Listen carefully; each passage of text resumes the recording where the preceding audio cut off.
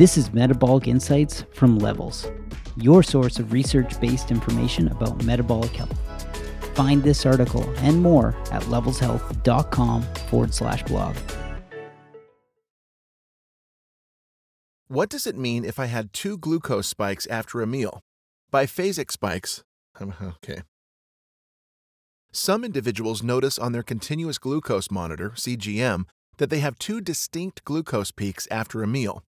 In this post, we discuss the science behind biphasic spikes.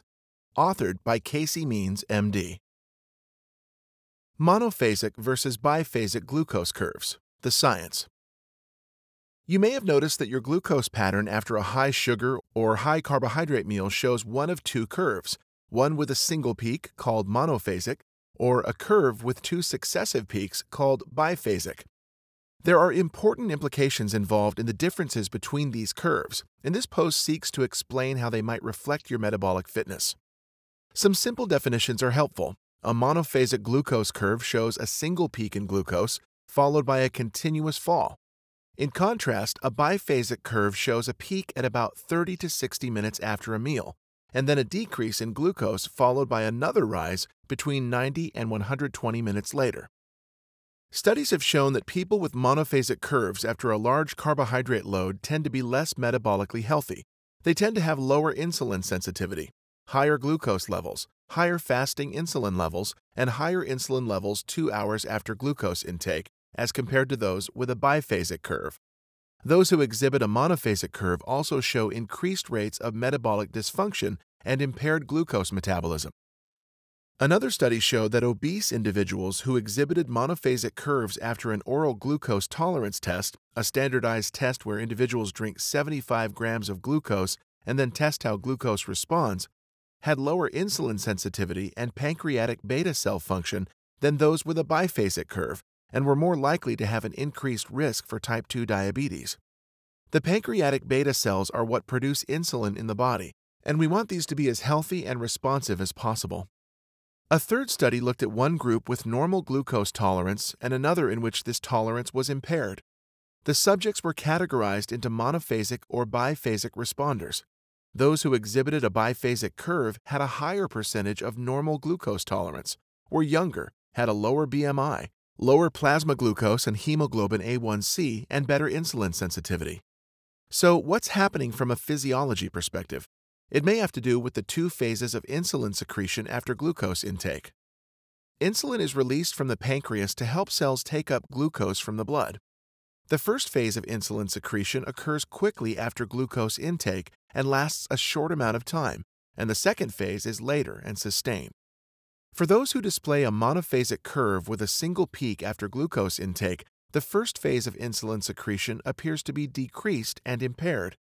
Those with a biphasic curve display better insulin secretion during the first phase and have greater insulin sensitivity. This leads to an early fall in glucose followed by a rebound increase, hence the 2 peaks on the curve. There may be other factors involved, like how fast the stomach empties. Slower emptying means slower entry of glucose into circulation and additional hormonal factors. In summary, biphasic curves after a large glucose load are associated with better health outcomes, lower glucose levels, lower fasting insulin levels, lower BMI, higher insulin sensitivity, lower rates of impaired glucose tolerance and metabolic syndrome. It's important to stress that there's no need to try to eat in a way that produces a biphasic curve. Ideally, you'll see virtually no spike at all after eating a meal. A low and stable glucose curve is ideal for health. The studies referenced in this post generally are looking at glucose patterns after a formal oral glucose tolerance test, during which participants consume a drink containing 75 grams of glucose. That's a lot, an amount much more likely to produce these curves and which also will likely generate a significant insulin release. What does this mean for you? While we can't extrapolate real-life meal scenarios from controlled research that uses standardized glucose drinks, it may be interesting to look for patterns in your glucose curve after a high carbohydrate meal, as it is one piece of the overall puzzle of putting together metrics that tell us about metabolic fitness. While a biphasic curve response to a specific meal challenge is associated with better health outcomes, it's important to note that lots of spikes and dips throughout the day, and more specifically, high glucose peaks after meals are considered risk factors for poor health outcomes, so we should never be striving for peaks. The ideal glucose curve is fairly flat throughout the day, with minimal dips or peaks, and remains within a low and healthy range.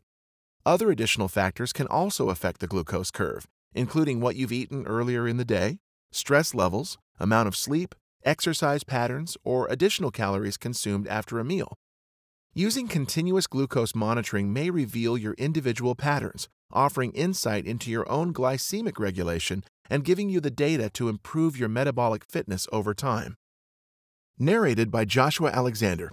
Find this article and more at levelshealth.com.